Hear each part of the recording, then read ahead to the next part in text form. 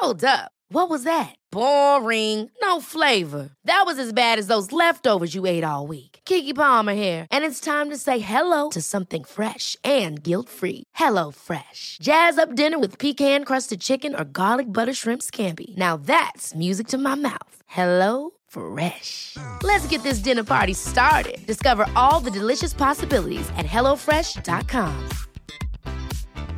Ryan Reynolds here from Mint Mobile. With the price of just about everything going up during inflation, we thought we'd bring our prices down. So to help us, we brought in a reverse auctioneer, which is apparently a thing. Mint Mobile Unlimited Premium Wireless. How to get 30, 30, bit to get 30, bit to get 20, 20, 20, bit to get 20, 20, bit to get 15, 15, 15, 15, just $15 a month? Sold! Give it a try at mintmobile.com/switch. $45 up front for 3 months plus taxes and fees. Promo rate for new customers for limited time. Unlimited more than 40 gigabytes per month. Slows full terms at mintmobile.com. Hey, it's Ryan Reynolds, and I'm here with Keith, co-star of my upcoming film, If, only in theaters May 17th. Do you want to tell people the big news? All right, I'll do it. Sign up now and you'll get unlimited for $15 a month and 6 months of Paramount Plus Essential Plan on us. mintmobile.com/switch. Upfront payment of $45 equivalent to $15 per month. Unlimited over 40 gigabytes per month. Face lower speeds. Videos at 480p. Active Mint customers by 531.24 get 6 months of Paramount Plus Essential Plan. Auto renews after 6 months. Offer ends May 31st, 2024. Separate Paramount Plus registration required. Terms and conditions apply if rated PG.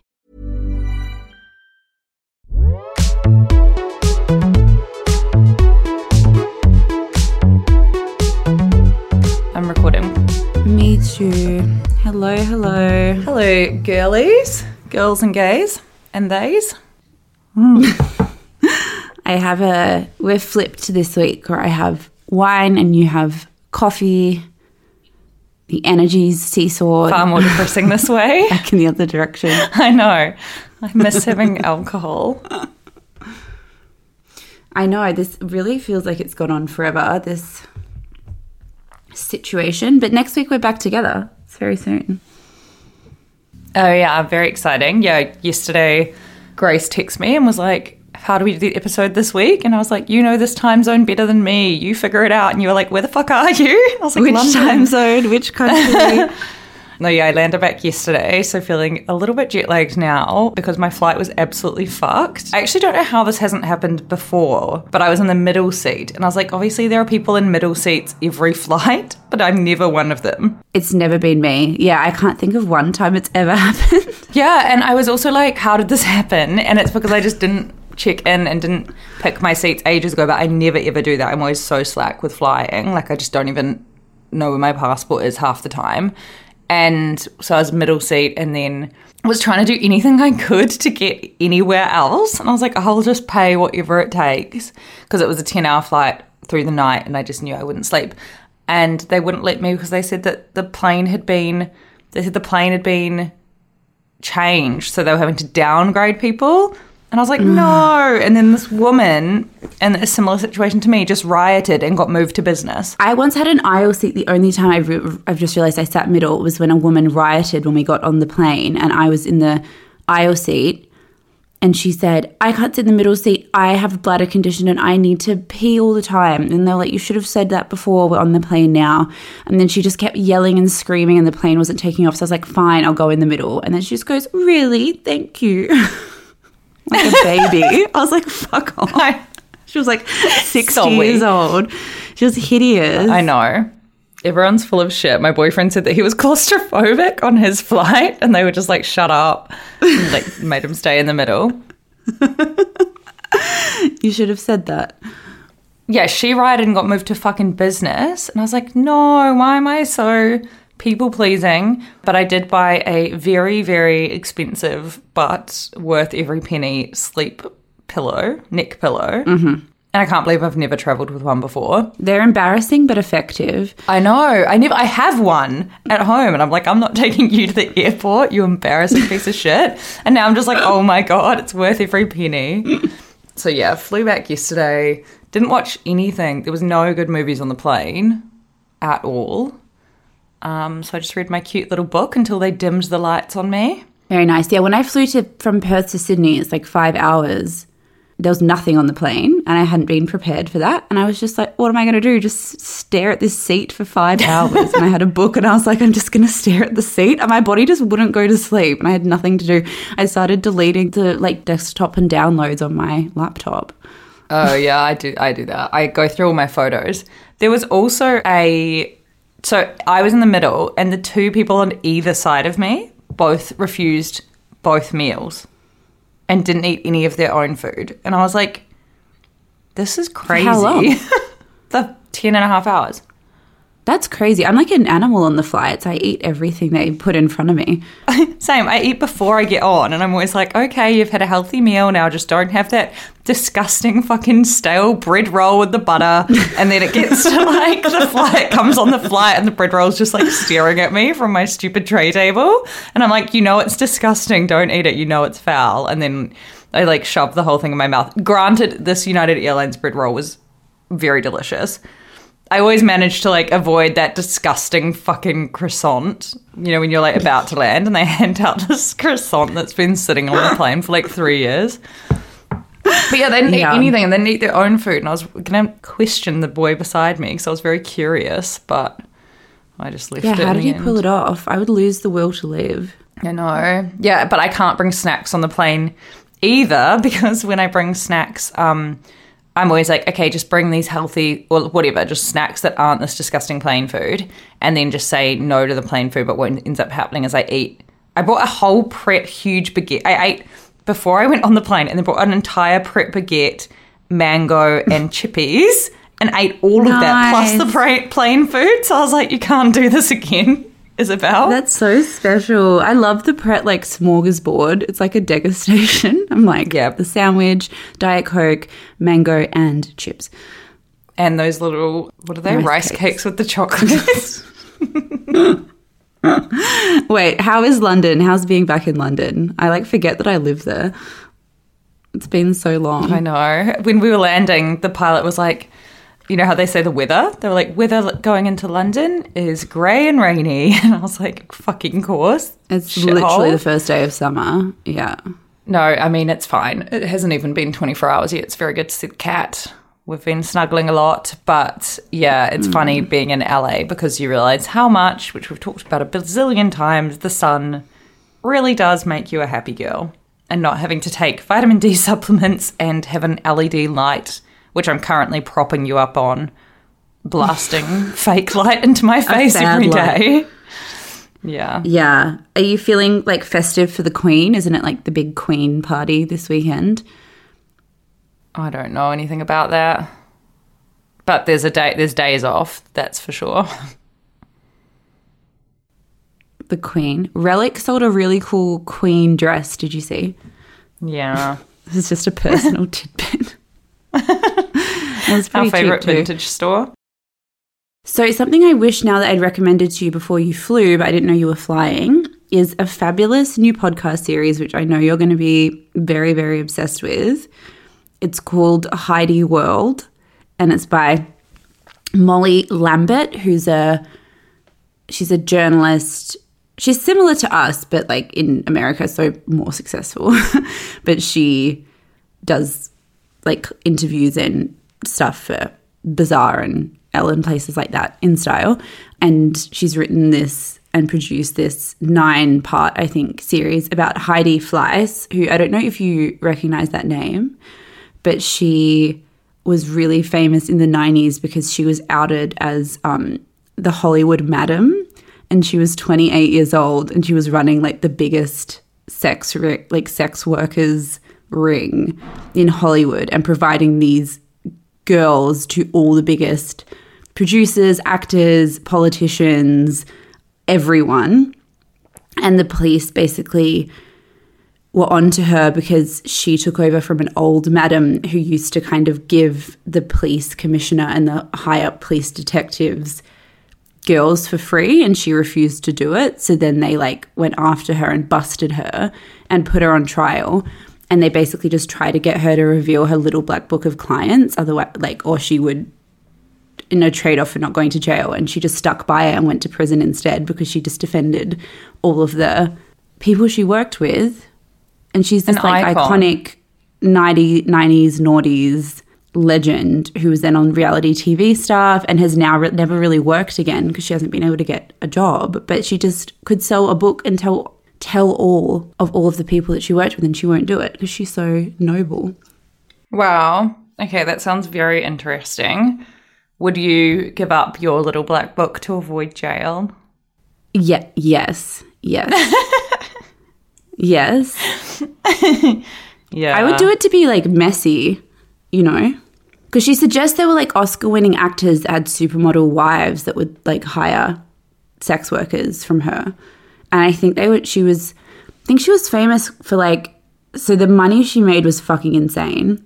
She was based in LA. She grew up in LA. She was quite a famous doctor's daughter, and she was very, very smart, and everyone was like, whatever she does, she'll do really well. And she kind of fell in with a shitty boyfriend who introduced her to sex work. And then she said, well, if I'm going to be in it, I'm going to run the whole thing. And this is in 1997 maybe or 6. She was making $300,000 US a week. Oh my God. Like a full... That's like $1 million now. An early girl boss.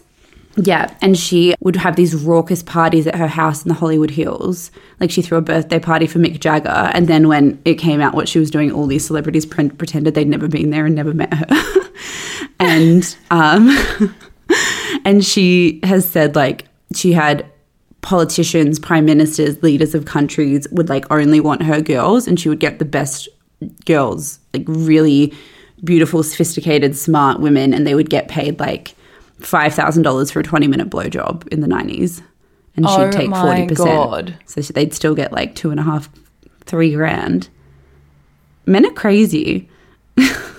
I know. So insane. That sounds incredible. Yeah, you'll love it. Okay. And they have all these like voice actors doing the voices of everyone, but in an Anna Delvey way, but self-aware and better. You'll really like it. Love. That sounds incredible. The only rec I have, which is so random, is that I went and saw the new Top Gun at the movies. I love that. I haven't even seen the original Top Gun. I saw it so long ago I can't even really remember the story. So I want to watch the original now, but it's little short king, Scientology king, Tom Cruise. And yeah, essentially I wish I'd watched the original first, but it doesn't really matter. You don't have to. But I went and saw it at a cinema in LA, which is just the best place ever, or just America, to see a movie like that, yes. A very American cinematic movie, because they were all cheering and clapping. Oh my God. They're so jade. All the Americans, they were just like, woo, clapping and cheering and crying. And I was like, shut the fuck up. And then I was like, these are the times when I hate America. And then, yeah, it was really good. It was just funny because it reminded me, I just don't watch films like that very often, but it just reminded me of Pearl Harbor in the way that it was just so cheesy in so many parts. Yes. Jennifer Connelly is in it, who is so ridiculously gorgeous. And I was like, what have I seen her in? And I know she's in a lot, but I was like... She was in a lot of like 90s stuff, and then she married Paul Bettany, who is now a villain, obviously, because of his disgraceful Johnny Depp texts. And then she dropped off for ages. So I was surprised she was in this because I haven't seen her in something in ages. But she looks amazing. She's like 51 and she looks 30. Yeah, so she was in the original Top Gun. So she was the love interest in that. So she came back for this. And then they had this young cast. Basically... My friend who I saw it with was like, oh, I thought for this Top Gun they would kind of make way for the younger cast and Tom Cruise wouldn't play such a big role, but instead it was like the Tom Cruise show still. But Miles Teller was in it. Jay Ellis, who's the lead in Insecure, my favourite show, was in it. Oh, hottie, yeah. Yeah, and some other guys. But it was really funny because I saw on TikTok this person being like, Top Gun is made for the girlies because why else, the girls and the gays, because why else would there be a trailer of just a montage of all of the hot lads with their shirts off playing volleyball? I was like, it's very true. It's a movie made for the girlies. Seriously. I think that Clementine Ford did one of those like deep dive things on her Instagram where she talked about how Top Gun was a kind of gay a coded gay love story at a time where you couldn't do love stories. And I think like everyone thinks that probably except Tom Cruise. Oh my God, I just got a flashback of Tom Cruise jumping on Oprah's couch.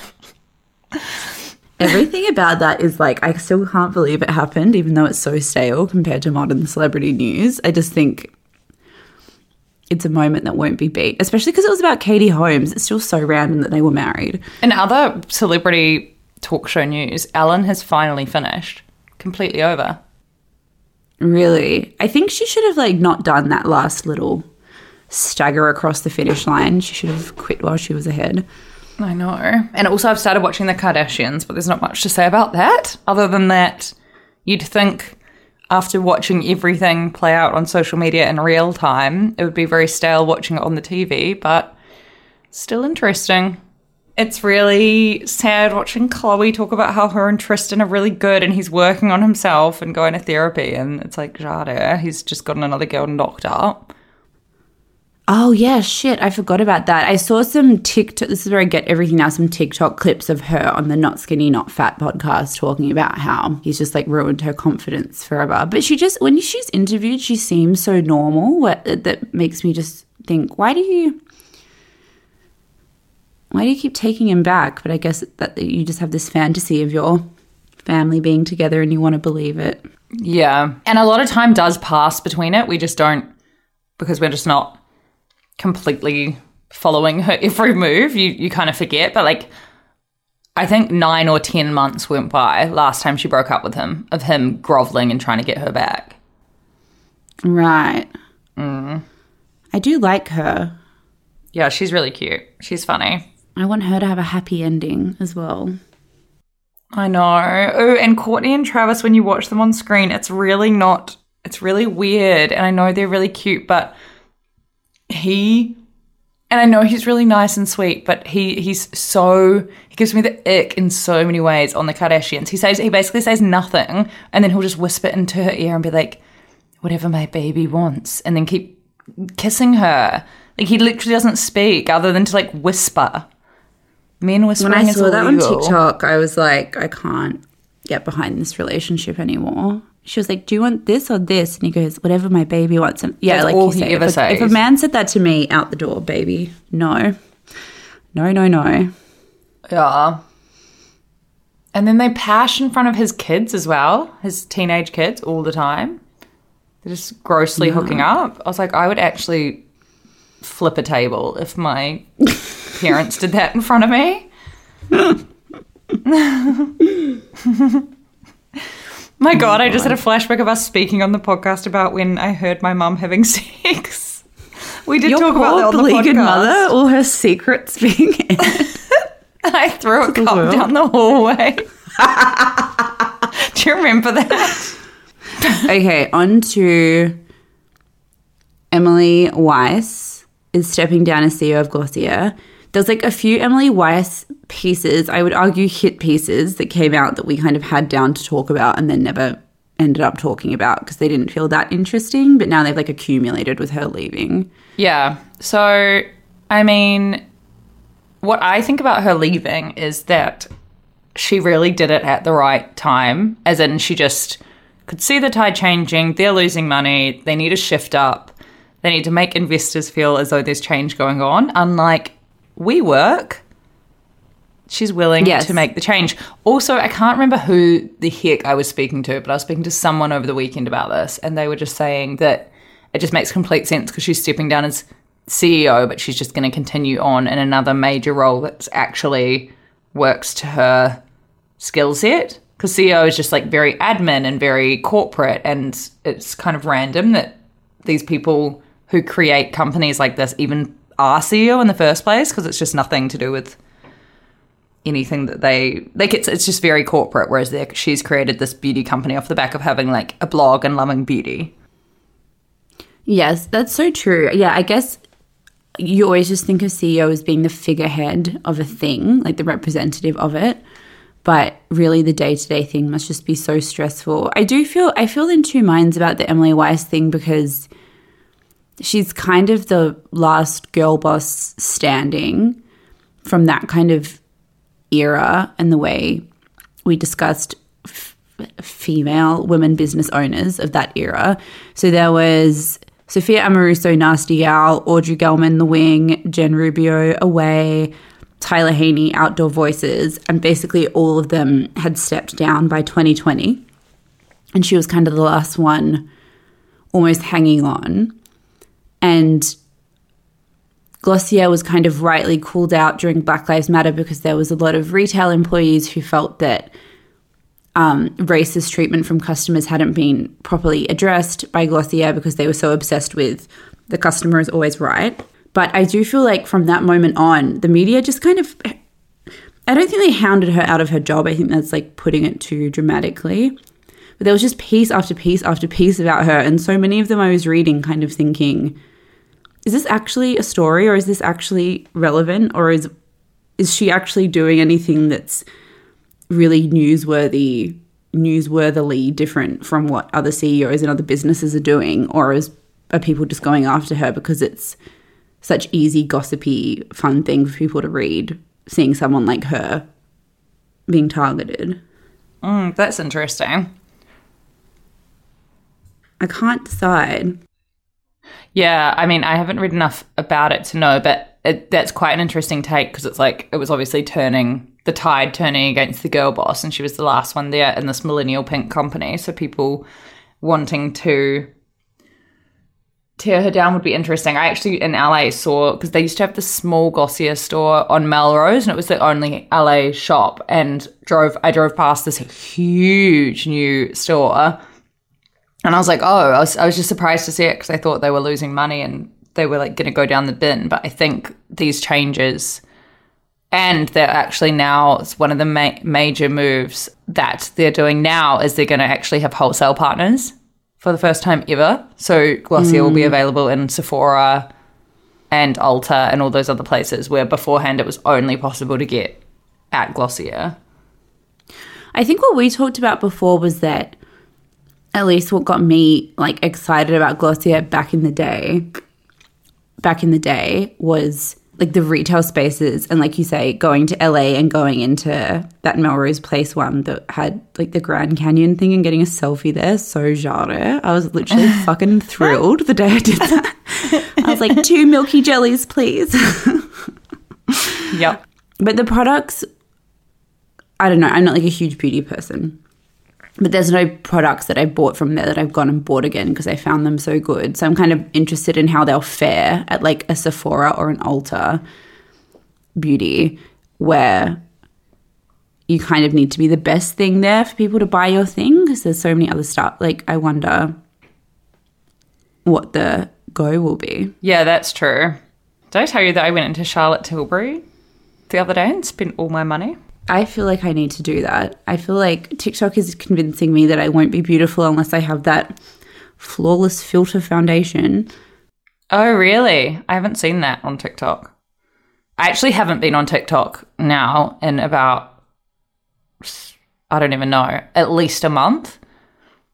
I feel bad because I was telling all these people, like, you've got to get on TikTok. Everyone's on TikTok. And then I just, didn't go on it for like 6 weeks and now go on for 5 seconds and I'm bored and click out. Yeah. But yeah, no, I went and got foundation from there, and I went straight after a workout, and I was so sweaty, a sweaty girl. And the lovely American woman was like, I'm going to do your entire face for free. I was like, wish this was a Friday night, baby. Yeah, and so she fully like cleansed my face and then put all this makeup on it. And obviously they do it because then you want to buy whatever made you look that pretty, and it worked a treat. Bought this amazing foundation, bronzer, the Pillow Talk lipstick, which is very popular and which I already owned, what Dua Lipa wears all the time. I bought the lip gloss version and something else silly, but I can't. Some primer. Fun. Fun. What's primer for? Does it actually work? Yeah, it kind of just makes your foundation stay on nicely. Preps the skin. I think it does work when you have a good one, though I don't know. But she did give me one tip because I always put hyaluronic acid on before I put on makeup, and hyaluronic acid kind of does this thing where it like, when you don't notice if you're not putting makeup on, but when you put makeup over top, it can kind of make it not set into the skin properly. So she said a tip is to mix it with your moisturizer. So there we go. Oh, a tidbit. Yeah, I was going to ask you what you thought about the Tret, because I feel like the Tret hasn't been doing what it said on the label. Oh, I love it. It's like fully cleared my skin. Has it? Yeah. Massively. Amazing. But my skin is peeling so much constantly from it. Like it's peeling. Like right now, I'm just like rubbing my nose because skin's coming off. So it's peeling but cleared. Yeah. Yeah. That's so good. But I mean, I can see the results very easily because I have acne, whereas you don't. My friend Tilly, or our friend Tilly, I saw her in Sydney and her skin just looked so luminous, and she said it was a Tret glow. I was like, where's that? But I also can't remember the last day I didn't drink alcohol in like 3 weeks. So. Yeah, same. There's only so much the Tret can do. Yeah. I know, I landed back in London last night and I was like, I need a night off, but then I hadn't seen my boyfriend in a month and he goes away tomorrow. So we'd booked this dinner date and I was like, I'm sad about it. And we like forced ourselves out to our favourite little Italian restaurant, and then we saw an AWD listener there who had gone to the Italian restaurant because we mentioned on the pod that it's my favourite restaurant, and she went because of the pod and then saw me there and then said hi.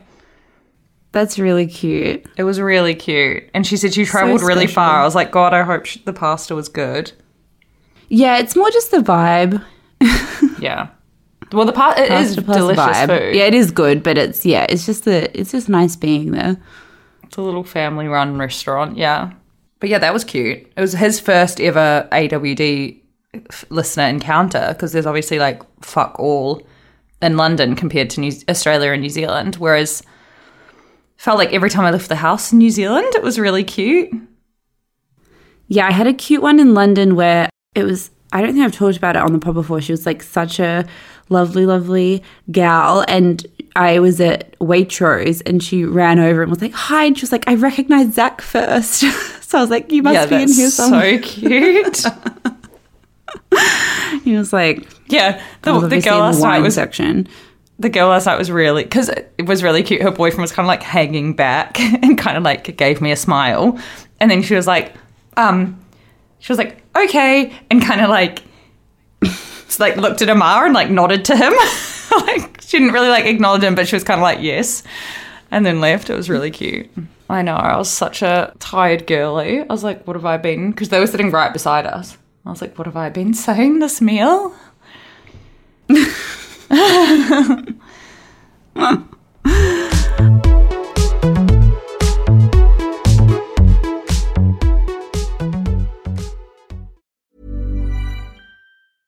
Hey, I'm Ryan Reynolds. At Mint Mobile, we like to do the opposite of what Big Wireless does. They charge you a lot, we charge you a little. So naturally, when they announced they'd be raising their prices due to inflation, we decided to deflate our prices due to not hating you.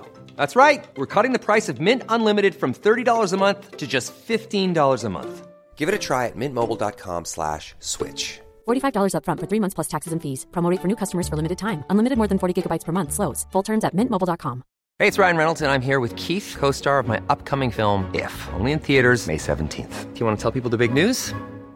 All right, I'll do it. Sign up now and you'll get unlimited for $15 a month and 6 months of Paramount Plus Essential Plan on us. mintmobile.com/switch. Upfront payment of $45 equivalent to $15 per month. Unlimited over 40 gigabytes per month. Face lower speeds. Videos at 480p. Active Mint customers by 531.24 get 6 months of Paramount Plus Essential Plan. Auto renews after 6 months. Offer ends May 31st, 2024. Separate Paramount Plus registration required. Terms and conditions apply if rated PG.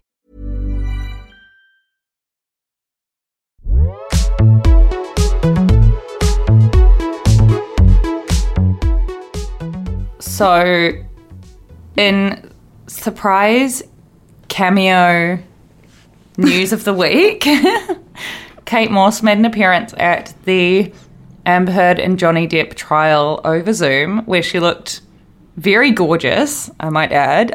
Do you think she got her makeup professionally done before this? I think maybe. I was thinking it I think she got it done to look like she hadn't got it done. Yeah. Because it was like low key, but she looked so good. Because how many people are watching this trial? It's like a bazillion million people. You have to look nice, and no one looks nice over Zoom. So you've got to go doubly extra, even if you're Kate Moss. And she just looked, when I saw the YouTube thumbnail, I said, oh my God. And she looked so amazing, and her outfit was good, and her skin was luminous. And it was very brief, 3 minutes, but loved it. Yeah, I wonder if she had the beauty filter on, because I had that on for when I don't know why, but when I think it was, I don't know why, but I was talking to Medium Fleur, I had the beauty filter on, and then when I looked back, I think I was really tired or something, or my skin was just really bad and I had no makeup on. And then I looked back and I looked fucking crazy because I kept the video file, and I was like, oh my God. So I don't know if Kate Moss had it on or if she had it on just a tiny bit. Yeah, because you can do percentage on it, right? She definitely followed those like Tom Ford tips for looking hot on Zoom. Yeah. It was like on an elevated level. Yes. So when Amber Heard mentioned Kate Moss's name at the trial, and I saw Johnny Depp's lawyers high-fiving and celebrating and his stupid little like smirk, I want to that man has such a punchable face to me now. His little fucking smirk, and then I was like, why is that? But that's because her mentioning Kate Moss just in that offhanded comment at the trial meant that they could bring Kate Moss in to shut down what Amber Heard had said, right? Yes. So Amber Heard had been like very strongly briefed, as far as I understand, to not mention Kate Moss at all, because she's obviously so influential, and there was those stories of him wrecking hotel rooms when they were together, and maybe this idea that like it would be better for Amber Heard's case if Kate Moss didn't come on and talk, because I think she still has quite a close like affinity to Johnny Depp. And then Amber Heard just offhandedly said, when she was talking about how apparently her and her sister were at the top of the stairs, and Johnny Depp, she said, swung it or like moved towards her sister, and she said, all I could think about was the rumors that he'd pushed Kate Moss down the stairs, and that's why I punched him. And yeah, then his people were like high-fiving and cheering quietly. But then I saw footage of her lawyer like shaking her head being like, fuck's sake, because yeah, it just basically meant like another really high-profile person who was able to come in and kind of defend Johnny Depp. And like while Kate Moss she wasn't allowed to talk about him or what she thought of him as a person or their relationship, she just very concisely kind of told this story of how they were together in, I think, Jamaica or something, and how it had been raining and she stepped outside and slipped down some stairs and hurt her back, and Johnny like ran down and scooped her up and like took her back to the room and made sure the nurses came and the hotel staff came and looked after her for days and was just like incredibly attentive and caring and wonderful and lovely. And so it's kind of your worst nightmare in that case. Yes. To have like someone so beloved come up and support him. Yeah, because it's saying like the exact opposite. Basically, Amber Heard was saying he'd pushed Kate Moss down the stairs during their relationship, insinuating he was abusive to Kate Moss as well. And then Kate Moss stands up on the stand looking luminous and says that didn't happen. So it's bad. But then it's crazy because it's like we get so this is what fucks me off so much about this trial, is we get so distracted by the fact that Kate Moss is like, no, he never did that to me, that you ignore everything else that happened in that moment, which is Johnny Depp admitting to literally punching Amber Heard's sister in the face. Or like, I don't know. Sorry. To like threatening her. Yeah. No. But she punched him in the face. No. He his Amber Heard's sister came on the stand and said Johnny Depp punched her in the face. Oh, right. And then that's why Amber like, stepped in. Yeah. Right, like we fully missed that there's another person, not just Amber Heard, her actual sister, saying he also punched me in the face.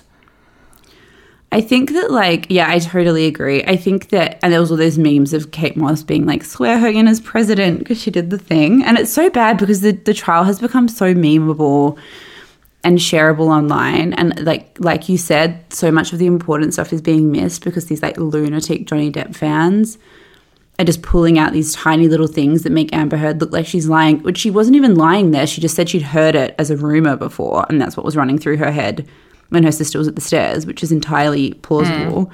But yeah, the whole thing is just a show. I just think the fact that it's being live televised is so fucked up. And after watching all of her, you know, you have all of these friends of hers, like some of whom aren't even her like good friends anymore, aren't even friends with her anymore, who just get up there and very emotionlessly corroborate like everything that she said, but people just don't want to hear it. It's very sad. Yeah, so Amber Heard said, in all of my relationship to date with Johnny, I hadn't landed a blow, and for the first time I hit him, like actually hit him.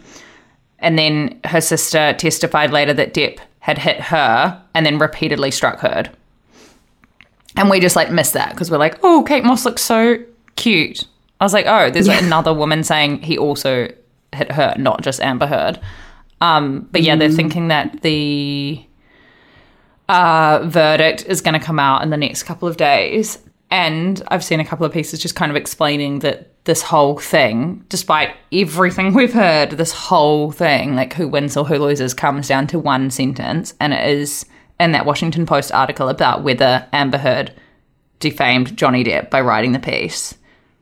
And I was just like, it's so impossible that this jury will be, I thought it was going to be a judge only, but now I've seen the jury deliberating to have an unbiased jury in this situation. I know. I really feel like they should find in favor of Amber Heard because I just think what her lawyer said in the closing arguments, you know, her lawyers were nowhere near as good as his, and that's, again, a money thing. And all he said very effectively in the closing thing was, if you think Johnny Depp pushed, struck, hit, abused Amber Heard in any way one single time, you have to find in her favor, because that's what this entire thing is about. It's not a degree of how much you think he hurt her, if you think she's overplayed how bad some of the injuries were, if you think she's, you know, secretly filming him was not a nice thing to do, if you think the way she spoke to him in some of their fights was inappropriate, like none of that stuff is relevant. Or if you think she hit him too. Yeah, or you think, the whole thing is literally a thing. Did she lie by saying that this happened? And it's so obvious to me, and to you as well, obviously, that she didn't. And the idea that they could come back with a different verdict is insane.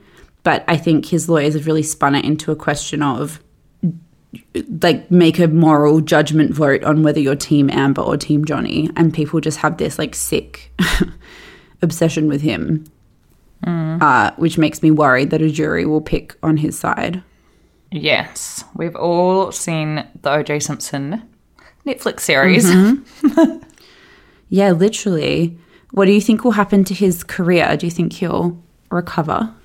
Well, I don't know. I thought not. I was at a dinner with some friends last week in LA and we were talking about this, and they were saying that if he wins, it'll be this like Johnny Depp apology tour where everyone will kind of be like, oh, I can't believe we, you know, accused you of all this, or you've been through all this, and everything would be fine for him again. And I was like, what? That's so fucking crazy, because are we just going to forget everything that he's said he's done, or that she said he's done, or that has been proven, all of the fucked up stuff he did, and his career will go back to normal? And they were just like, I genuinely think, yeah, he'll keep working.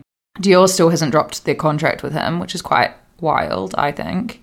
Because even if it's like he gets an innocent verdict with this, the fact that there has been violence, they drop, brands like that drop contracts with people for like a punch up on the street. Any kind of violence. So it's quite interesting.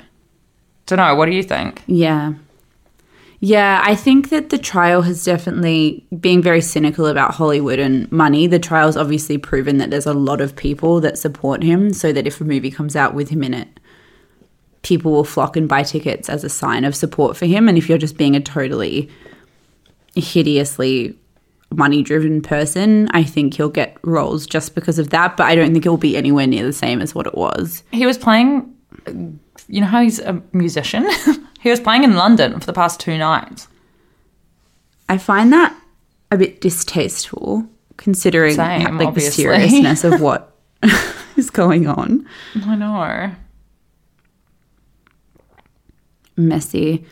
I think I saw a thing that said they think that he will get roles in like kind of grittier, more adult, grown up kind of, not gangster, but like crimey, like things like that, kind of more serious indie adjacent things, and that she'll get roles in kind of woman director, indie feministy things, because each side will be making a statement about whose side they're on, and that will maybe happen for a few years and then they'll peter out, both of them. Yeah, true. I was going to say I didn't think she would probably get work again, but that's very true. If she does, it'll be that.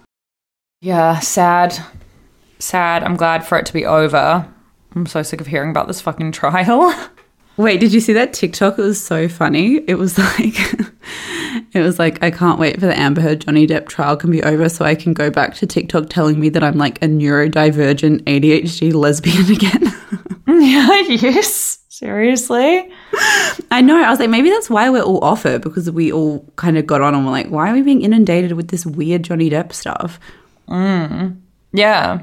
Yeah, very true.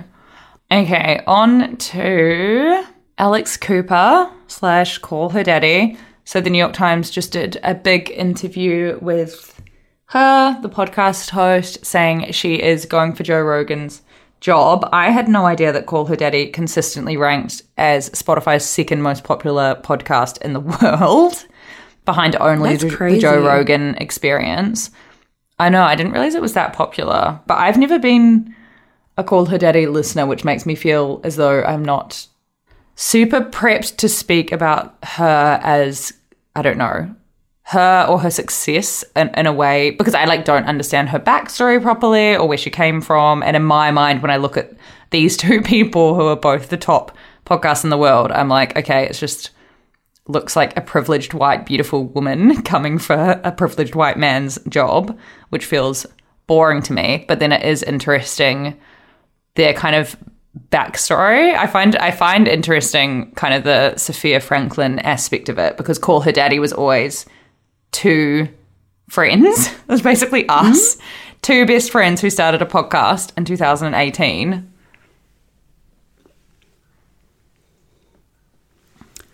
Yeah, with markedly a tiny bit more success than us. Yeah, so I think the original pod, which I'd never listened to, was them talking about sex and hookup culture, and they were quite explicit. Raunchy, I think. Yeah, no, massively. I remember in 2018 walking to work in Redfern, and someone was, and I either started listening to an episode or someone was texting me saying, you have to listen to this show. And that's when it was blowing up. So it jumped from 12,000 downloads to 2 million in just 2 months. And that was because it was right at the start of podcasts, like going crazy. And then they just realized that women wanted to hear this chat. So it was very clever. Yeah, very interesting. And Sophia Franklin was her co-host. And then as far as I understand, I think when this was all blowing up, it was all during the chaotic 2020 year. And as we weren't listeners, we didn't really care at the time. But I remember it was everywhere. But they had this falling out, and it had something to do with Sophia having a boyfriend that people thought was like getting involved or like something.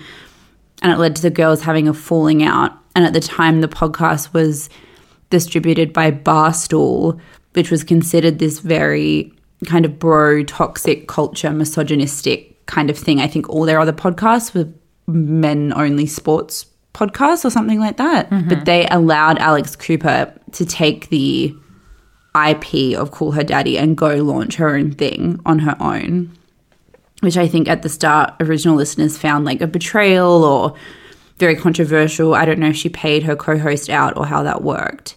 But then she launched it as a solo show, And at first it became like an interview thing. She gets really high profile people. I think I listened to the first one because she got Jamie Lynn Spears maybe, or that was the one I kind of started seeing everywhere. And then Julia Fox, and then Emma Chamberlain, and then she interviewed Amanda Knox, which is like quite iconic. Yeah. Anna Delvey. Oh yeah, Anna Delvey. And now she's doing, I'm definitely not a loyal listener, but I've listened to Courtney Stodden. That was the one I think that I found very interesting. And then now she's doing many episodes throughout the week about attachment styles and relationships and am I dating a narcissist? And I think trying to turn it into almost a content feed of just stuff she's interested in rather than weekly interview episodes. Yeah, it's like completely different to the Call Her Daddy when it started, which is kind of probably to do with the fact that Spotify, she can't be as raunchy. And also she does say in this New York Times piece that she wants it to feel different every week, and she wants people to kind of feel like they have to tune in each week rather than it being kind of the same content they've heard a billion times before. And it is true. It's like, how much can you talk about? Like, how long could a podcast go where you're just talking about raunchy sex? And she also said in the pandemic, she obviously wasn't having much sex. I do really feel for Sophia in this. I think it's quite fucking crazy. Yeah, it's quite insane. I can't imagine, like, one of us going off and doing, like, AWD on our own and getting paid this much money. How much did you say she got paid by Spotify? $60 million US for her Spotify deal. That is so insane. Yeah. And I did read somewhere, though I haven't pulled this up today, but I did read somewhere that Sophia said she didn't get a cent from that. So they had a big falling out, and basically it was kind of one person thinking the other person didn't do as much. And then Sophia said, You to me? I don't really know. I think it was also Sophia thinking Alex didn't do as much, and now Alex has gone on to like have this crazy career. That's very funny. But she said, I don't know how a friendship breakup feels, and part of the reason is I realized later that this person was never my friend. I think I was just completely used as a vessel to get famous. She saw me, thought I was funny, and thought we had good chemistry. I confused that with a friendship, and it was really just a good business play on her end. Because also what I've read is that at the time that they launched Call Her Daddy, those two met and then very quickly launched Call Her Daddy. But at the time they launched Call Her Daddy, Alex Cooper had no money and was on unemployment, and then met Sophia, who was kind of, I don't know, it just, yeah, it's quite crazy. So I really want Sophia on the pod. Imagine if she came on our podcast and talked about it. Obviously she's been offered by like everybody to tell her story.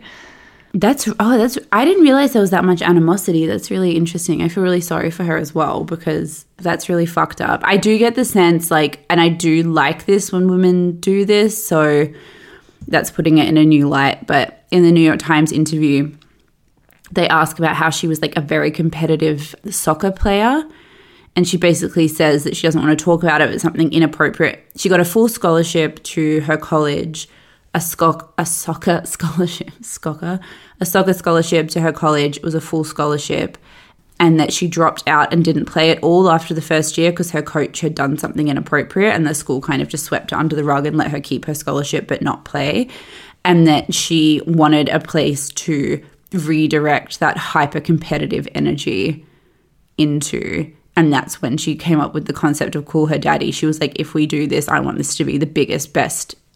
She's obviously highly, highly ambitious, which I appreciate women who are like that, admitting it and talking about it openly, not being afraid to say that. But if her friend feels like she was totally bulldozed in the process, then it feels like not something you want to celebrate that much. Especially when you start it together, and the success of the podcast was based off their chemistry and their chat. I don't know. I'm just like, yeah. We need to get some lawyers involved with the AWD. You went off and did your own thing separately, you know, and it...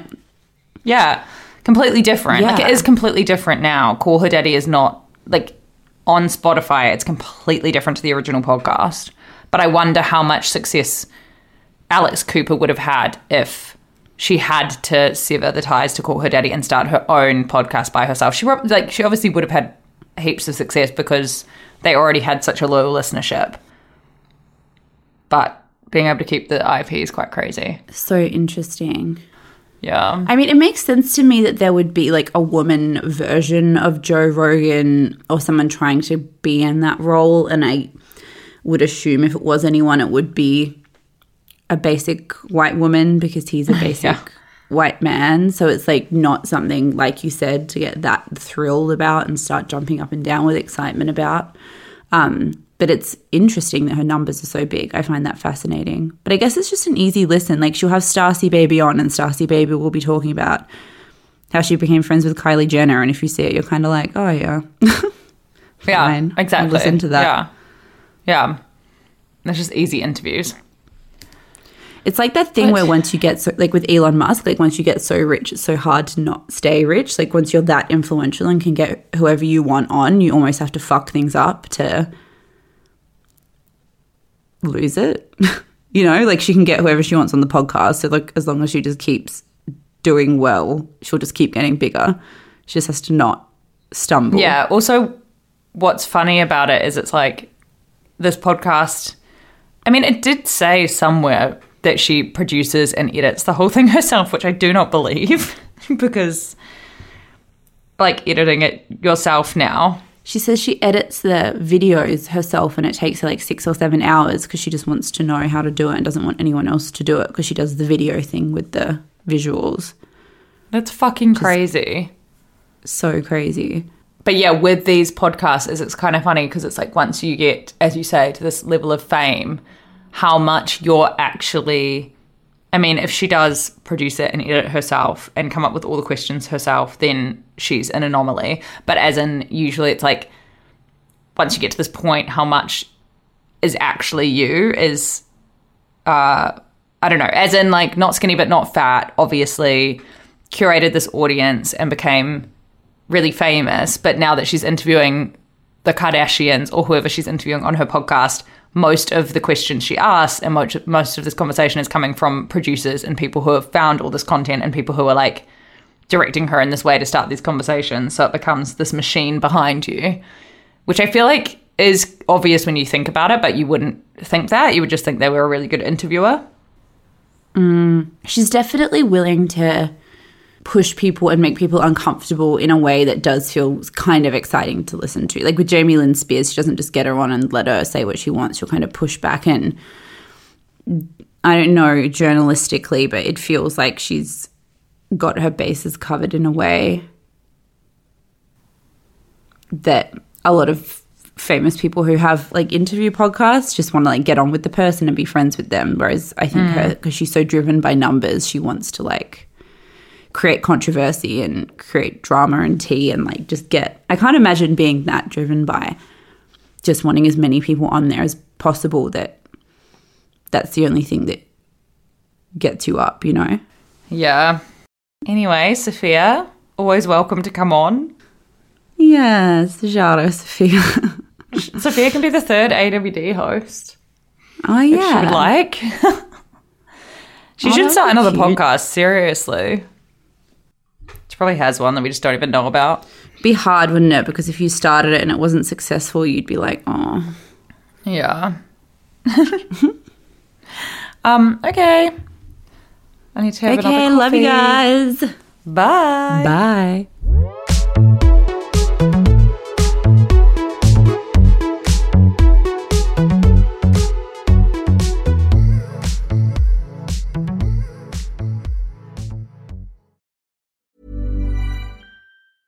Even when we're on a budget, we still deserve nice things. Quince is a place to scoop up stunning high-end goods for 50 to 80% less than similar brands. They have buttery soft cashmere sweaters starting at $50, luxurious Italian leather bags, and so much more. Plus, Quince only works with factories that use safe, ethical, and responsible manufacturing. Get the high-end goods you'll love without the high price tag with Quince. Go to quince.com/style for free shipping and 365-day returns. Hey, it's Paige DeSorbo from Giggly Squad. High quality fashion without the price tag. Say hello to Quince. I'm snagging high-end essentials like cozy cashmere sweaters, sleek leather jackets, fine jewelry, and so much more. With Quince being 50 to 80% less than similar brands.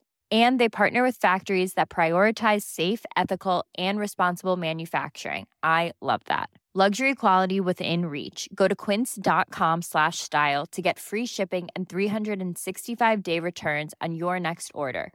Quince.com/style. Imagine the softest sheets you've ever felt. Now imagine them getting even softer over time. That's what you'll feel with Boll & Branch's organic cotton sheets. In a recent customer survey, 96% replied that Boll & Branch sheets get softer with every wash. Start getting your best night's sleep in these sheets that get softer and softer for years to come. Try their sheets with a 30-night guarantee. Plus, get 15% off your first order at bollandbranch.com. Code BUTTERY. Exclusions apply. See site for details.